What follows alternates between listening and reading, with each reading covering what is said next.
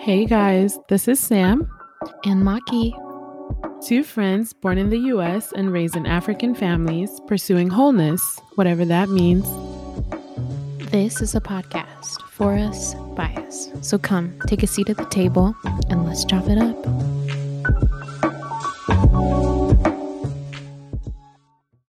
Hey y'all.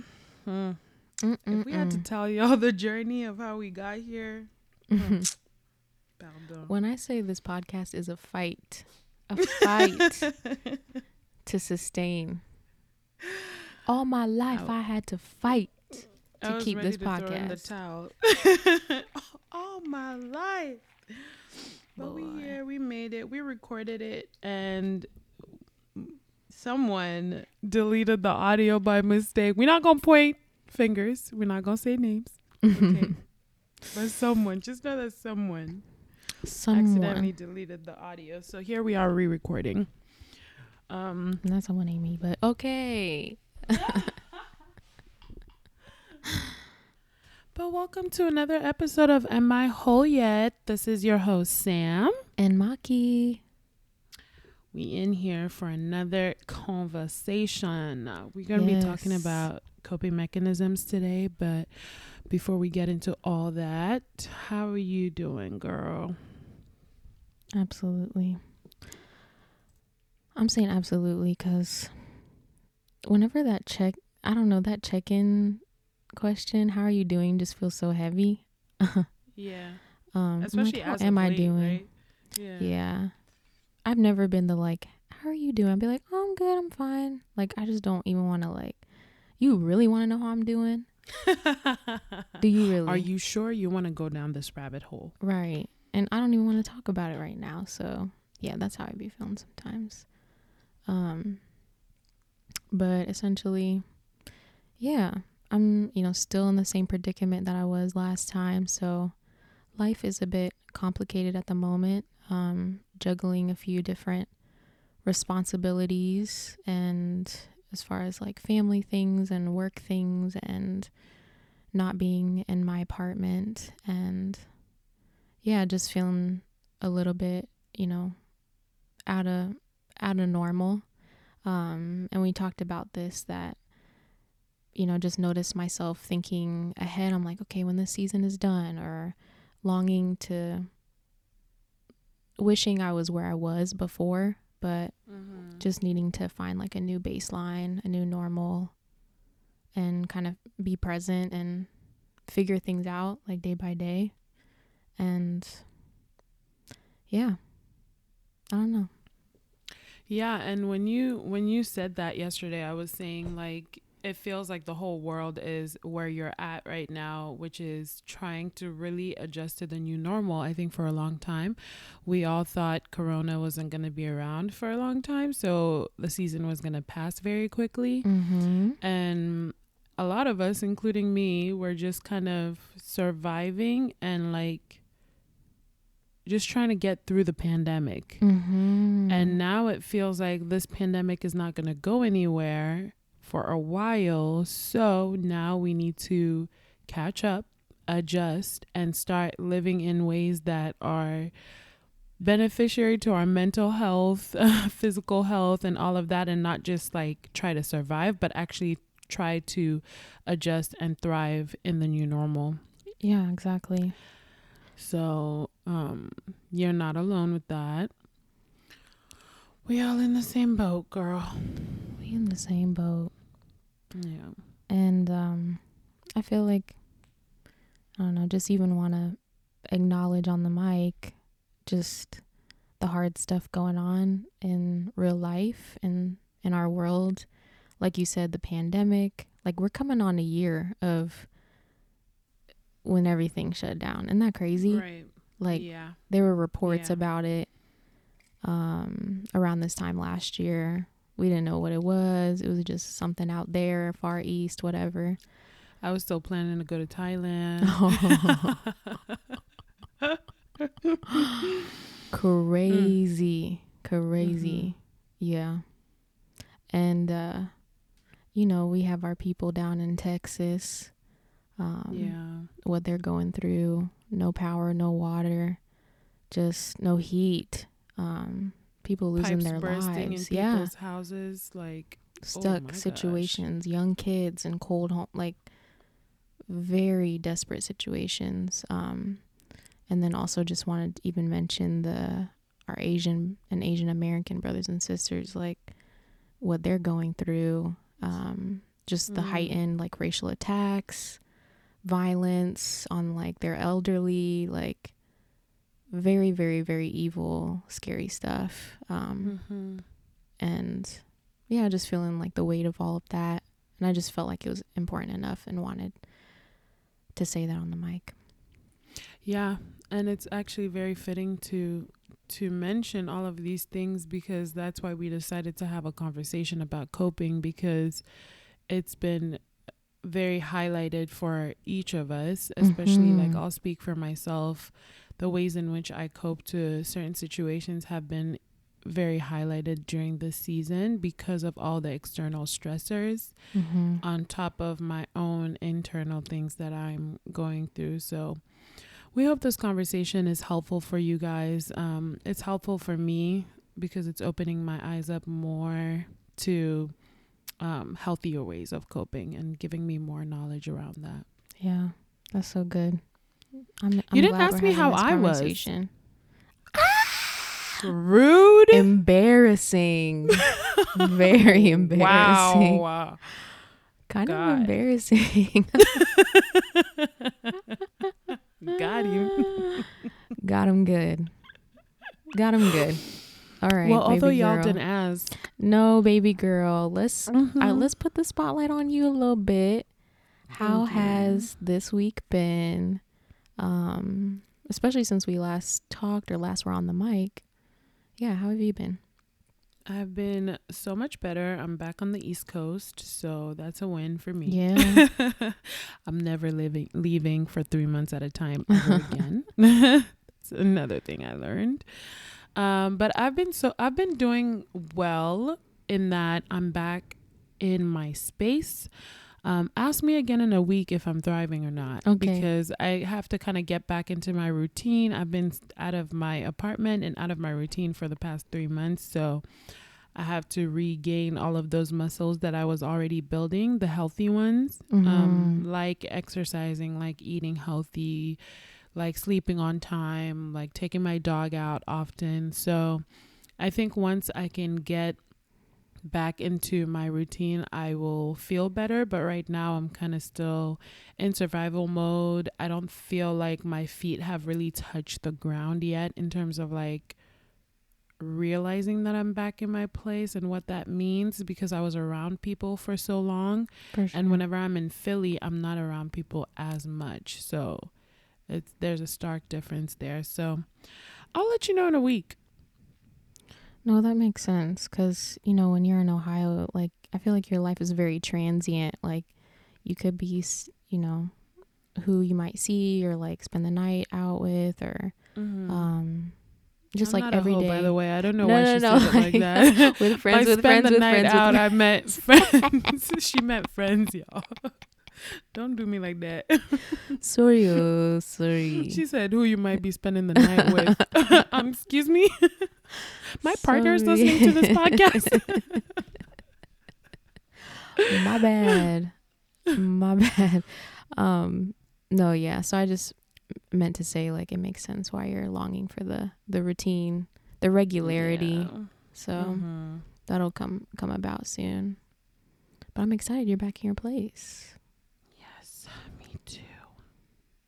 I will ask you in a week on the mic, and I won't forget next time. How about that? That's fine. That's fine by me. Okay. I love accountability. All right. Y'all hold me accountable, okay? Right. But let's get into this conversation. You ready? I'm ready. All right. So, like Sam said, we're jumping into a conversation around coping mechanisms. And so let me just read this definition real quick just to kind of frame us a little bit. So coping is defined as the thoughts and behaviors mobilized to manage the internal and external stressful situations.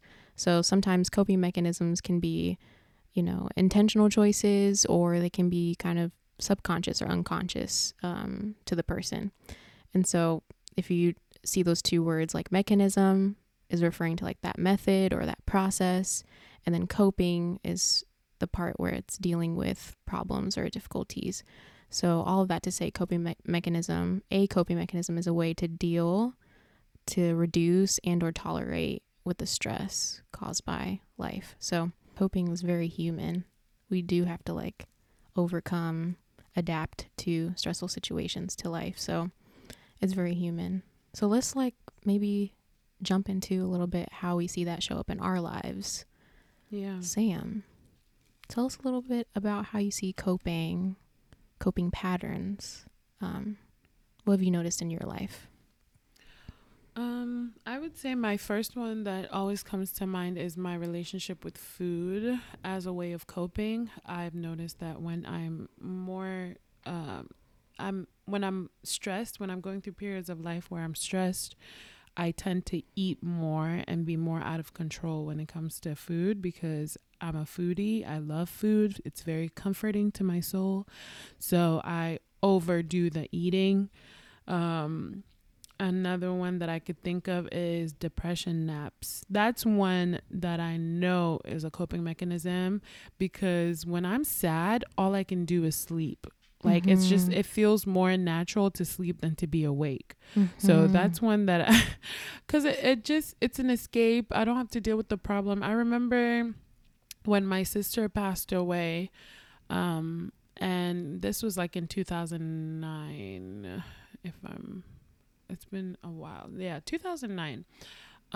After the funeral, I just remember every time I would wake up, like feeling that crushing weight of reality. It's like for the first like 5 minutes or maybe first 10 seconds, even when you wake up, you're kind of unaware. You're still groggy. You just came out of a nap. And then all of a sudden reality smacks you in the face. And it's like all the like sadness sinks in again. The reality of like the loss sinks in again. And I feel like that's when I developed that sleeping coping mechanism because I just remember just wanting to be away from my emotions, away from the sadness in the household, away from everything. And the only way I could do that was to sleep. So I would just sleep and sleep and sleep and sleep. So for me, those would be the two that I feel like I primarily can run to when I'm not in a healthy place. For sure. What about you? Yeah, I think the main one that's, you know, been my main way of coping, like historically, I would say, is like daydreaming, or like just fantasy, like being in my head. I mean, I remember like as early as like middle school or even like elementary, like late elementary, you know, just having like social anxiety and like transitioning from, you know, 6th grade to 7th grade. We were in a new school. It was like so many new kids. You know, I'm like this, you know, new girl with the weird name. Like it was just Midwest white, you know, high school, middle school, whatever district. Like it was just very overwhelming. And I didn't know how my life was going to look like or where I would fit in and belong and all of that. And so just remembering like there would be like stories and, you know, scenes, and I would just play them in my head, and it was like an escape. It was disassociating. Yeah. I can't with you. I'm just picturing little Maki, just picturing like being a princess in a castle somewhere. Like one day my prince will come. Not the stereotype. I'm crying. What were you fantasizing about? I'm trying to think. A cinnamon bun? No. Cake? That'd be me. Fantasizing about the pizza I'm about to have when I get home. No, but for real, I think, you know, of course they'd be like little, you know, I'd have little school crushes and stuff, and, you know, but I think the main thing about my, you know, fantasies were like, you know, I didn't have that social anxiety. Like I was outspoken and outgoing, and people liked me, and, you know, all the things that I was scared of in real life. Like I never had that. It was never risky in my mind, if that made sense. And so for me, that was like something I would go to. I think in college, having a little bit more freedom and all of that, maybe trying to live out those fantasies. I don't know, now that I said it out loud. But yeah, just like going out, like What you mean? let me stop there because but kind of like a little bit like reckless behavior, like high risk, basically, like just like over drinking, going out too much, like very impulsive, uncalculated, basically reckless. Like there are ways to like go out and have plans that are safe, that you're with people that that where you aren't trying to escape your emotions, that kind of thing. I was gonna say, I feel like a lot of my coping mechanisms came from having to suppress emotion, having to suppress my voice. As a child, I always had to learn to kind of soothe myself, and because as a child you don't know how to self-regulate, I started turning to those things. And I don't think food or sleeping was, I wish I could remember. I have a really bad memory when it comes to like my childhood memories. They're just like spots here and there, but I wish I could remember how I coped as a child. But I know for a fact that talking about your feelings was not a thing. When traumatic things happened in the household or things that were alarming, we weren't allowed to talk about it to other people, just because as Africans, we pride ourselves on just presenting this certain image, because we care so much about, as Congolese people at least, like we care so much about what other people have to say and how other people view us. So it was taught very early, like you keep your stuff to yourself. You don't tell anybody. And I think I see that manifesting now as an adult, because I tend to go through my hard things by myself. I've come a long way with that, in that now I'm a little bit more open with myself, but I was just keeping things to myself. I always wanted to be the go-to person for the other people, to be the strong friend, but I never allowed anybody else to be the strong friend for me, because I never learned how to do it, and because there was a lot of shame around sharing and being vulnerable. Yes. So yeah, it definitely, like my family of origin and the things that I saw growing up definitely had an influence on how, like, what kind of coping skills I developed in some ways. Most definitely. I think too, related to what you're saying, is like the coping mechanisms that you had as a child, those were the things that were accessible to you at that age. You know what I mean? Like you couldn't necessarily drink your feelings away or smoke your feelings or like whatever, or like work away your feelings or something like that. But like you could get more food, you could buy candy, you could sleep. For me, like I could also have food. I could be in my room and daydream. Eventually, like I had a computer, so I'd be on there like watching YouTube videos all day long or all night long or whatever. And so you're going to do what you have to do to survive, because those emotions are like, you're going to do whatever you need to do to tolerate that stress that's going on internally. And so I think similar to you, like the message that I got from home was like, there wasn't ever going to be like an outlet to, like for someone to help me like manage the emotions. You know what I mean? Like I never thought to myself like, this stressful thing at school happened and I'm going to go to my parents for some advice on it. Cause I believe like at one point, like probably really, really young, I learned like, that's not going to work here. Like that's not the situation. That's not the setup. And so I have to figure out another way. I just need to deal with it myself or pretend it's not there. And I think like you, like, there was a little bit of that role reversal in the family home, and I'm way more comfortable being there for other people. I'm very comfortable around people's difficult emotions. But when I have my own, like, and we've had those interactions where I'm like, it still feels scary to like open up to you. Yeah. And you have to like affirm me and be like, no, Magda, like I'm here when you don't have it all together. Like you don't have, so it's very much so a process. It's almost like there's a story that being vulnerable and being your true self means rejection. It's like you have to keep up a certain image, because if you show your humanness to others, they won't like it and they won't like you. And I have had to work so hard to unlearn that story and to kind of denounce that story, because I feel like I also started to attract things and situations and people that would affirm that story, because it was so deeply rooted in my subconscious that I would show up in a very superficial way. And so I would attract very superficial connections. And when I would then show my humanness eventually, because I'm human, those connections did not withhold that, that conflict or that realness. Like they broke very easily. Yes. And to me, I then internalized that as, see, when I'm human, when I'm real, people leave me, the relationship ends.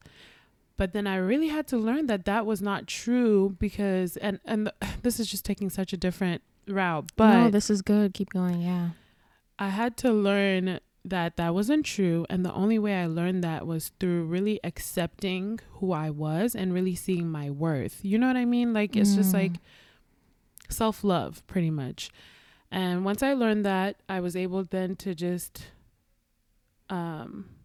show up a little bit more vulnerably in relationships. I still struggle with it at times. I still find myself keeping things surface level with people that are already in my life, that already love me. But I work hard now to like be more vulnerable and just be like, hey, like this is how I'm feeling, like I'm going through this. And people, I feel like now that my internal dialogue has kind of dropped that story, I see it also outside, where people are like, we love you regardless. Like, I see you, I see this ugly part of you. We're going to talk about it, but I'm still going to be here. I'm still going to love you. I don't know where that thought came from or why I said it, but I don't know how to round it back around. So yeah. It was from coping mechanisms. I was just pretty much saying that I feel like that's where some of mine came from. Like it was from that story of, if you're vulnerable, people will leave. Therefore, I started internalizing, and my ways of coping started being like food, like things like food or sleep versus like talking to people. Yes. Yeah. Yes, I agree. That's interesting that the pattern for both of us like never included another person, and never included like someone else like entering into like what we were going through. And I think that says a lot about our family of origin and like what the home life looked like. How we saw it modeled too. Like I can't say I don't even have any idea like how I saw people deal with emotions. Like I just remember like never having a conversation. Like when my sister passed, I do not remember at all a conversation happening. Nothing. I mean, I was 12, but like, wow, I remember we had like a psychologist come and he'd play games with us. After like 4 weeks of him like coming, he's like, I think the girls are fine. And he just like left. And I remember thinking God. Like, what? I never even talked about what happened, like it was just like, I don't know, I guess. Yeah. So that was really like, where would I know I guess we like seemed like happy-go-lucky kids, like we're not like moping around. He so did not deserve his license. Can we find him and sue him? Like, and I remember too, like he would come, he's such a nice guy, and we would play like games and the whole family would be there. My mom would like make him like shy and stuff like that, and it was like a guest coming to our house. I'm like, boy, you ain't do your job. You had one job. Right. Help me out. But yeah, I guess you started talking about like what coping, dealing with stress look like for Congolese people. anything else around that? You know, I can't speak around Congolese people in general. Sure. I will use general terms a lot here because I have cousins, you know, I have friends that are Congolese, and our collective experience tends to be similar, but you know, I can't speak for everybody, but in my Sure. case, it was definitely keep your cards close to your chest. Most definitely. Similarly, I mean, I remember hearing about like a family that it was in the community very close to us, and eventually it got out like somebody was like abusing like the youngest daughter, and she had tried to tell her dad, and there was a lot of messed up stuff going on in that family, just a lot of conflict and just a mess. And eventually we found out when we were much older, and I was talking to somebody else, like another adult, about it, and I was like, oh my gosh, like we didn't know this whole time, like we could have done something. And that adult said, well, at least she didn't tell her business, so she honored the family. And I remember thinking like, huh? That was the right thing to do? Like, yeah, her to like suffer as a child in silence for years, and we were all around like thinking that, you know, so as long as she doesn't tell the business, that's honorable. Right. And I'm like, that's something I'm not going to live by. I don't care. Right. That's a no. That's a no. I would never want someone to not tell my business if I was harming them. Embarrass me. Go ahead. That's not right. That just fell off in my spirit. I was like, nope. Big nope. And so, yeah, I see that, like, just not talking about things, not wanting to deal with difficult, very avoidant, like in general, like I would say like Abisha, you know, Ethiopians and Eritreans, and there's also like very avoidant, but then in the moment also a bit like fragile emotionally. You know, I think a lot of times like children, like our community, like the kids, that generation, we couldn't like go to our parents and be like, this is what's going on. We just didn't think our parents could handle it emotionally. Yeah. You know what I mean? You know what I mean? That emotional security. Yeah, it's like, I think it would be too hard on them, so I'm gonna handle it as a 10-year-old. Like, how off does that sound? But that was like literally the lens through which we thought a lot of things, and that's how we handled it. Like, I'd rather just like absorb this and just eat this situation and figure it out by myself than like either they're going to get mad at me or they're going to feel bad, or it's just going to be too much. Yeah. They're going to be stressed about the situation. So I don't want to stress them out. You know what I mean? So yeah. And I think it's important to understand like the root, like you're discussing the root of your coping mechanisms, like where they could have come from and how I am, because I think it helps us have compassion. You know what I mean? Having compassion for ourselves. I think this conversation is like, if you notice that you have unhealthy coping mechanisms, be kind to yourself, because they came out of a need to survive, like Maggie said in the beginning. Like, it's not, and now as an adult, as you're gaining awareness, you have the power to change it. Absolutely. And not keep playing it out, but also at the same time understand that it was needed at some point. It was serving you, it was protecting you, it was helping you survive. Absolutely. And now that you're in a new season of life, it's time to let go of certain habits that are no longer serving you. That's just like reframe the way that you think about yourself and about the way that you think about your coping mechanisms. Absolutely. I love that. Like, definitely being like charitable towards yourself, because that's just all you had, you know, and it helped you in that season. Like you said, it served you.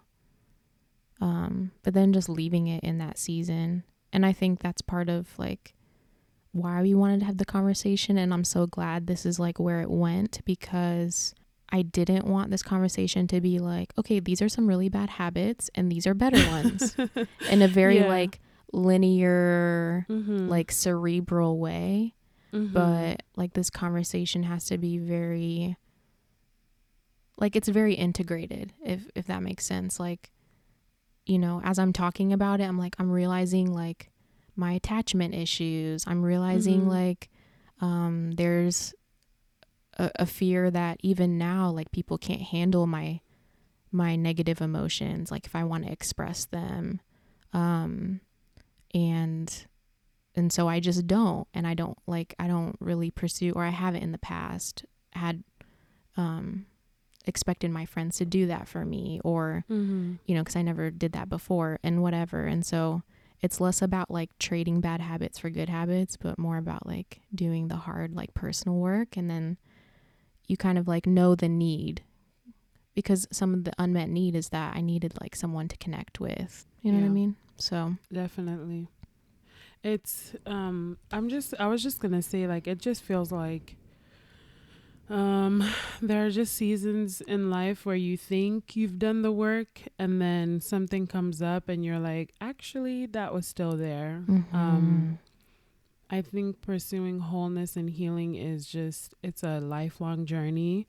It's a never ending journey. Different seasons will reveal different things. Yeah. And shit gets hard sometimes. Like right now for me, that's coming up a lot. Like I'm feeling a lot of sadness even around this conversation, because I'm realizing that I'm not where I thought I was, which means there's a lot more work left to be done, or there's a lot of work that I thought I had done that hasn't stuck necessarily. So I have to do some more digging and some more exploring and some more integrating of all the knowledge that I've learned about myself through podcasts, books, soon to be therapy. That's, you know, that's the only way. You have to be curious about yourself, and you have to be curious about the tools and resources to make yourself better. So anyways, I was just saying that just came up for me where I'm like, ooh, girl, you still got a long way to go. Or you still got a lot to work on. Not a long way to go, but a lot to work on. No, I'm so happy to hear you say that, because I think a lot of the work is like coming into awareness of it. You know what I mean? Mm-hmm. Like the fact that you're like, I'm seeing this, like I'm noticing, I'm observing. And I mean, partly hopefully without judgment towards yourself. Yes. I think that's a lot of the work. Yeah, And definitely. I heard in a podcast once, and it was like around mental health and emotional intelligence, and his therapist said to this the co-host, he said, for you, the journey is going to be less about gaining more insight and more about breaking free.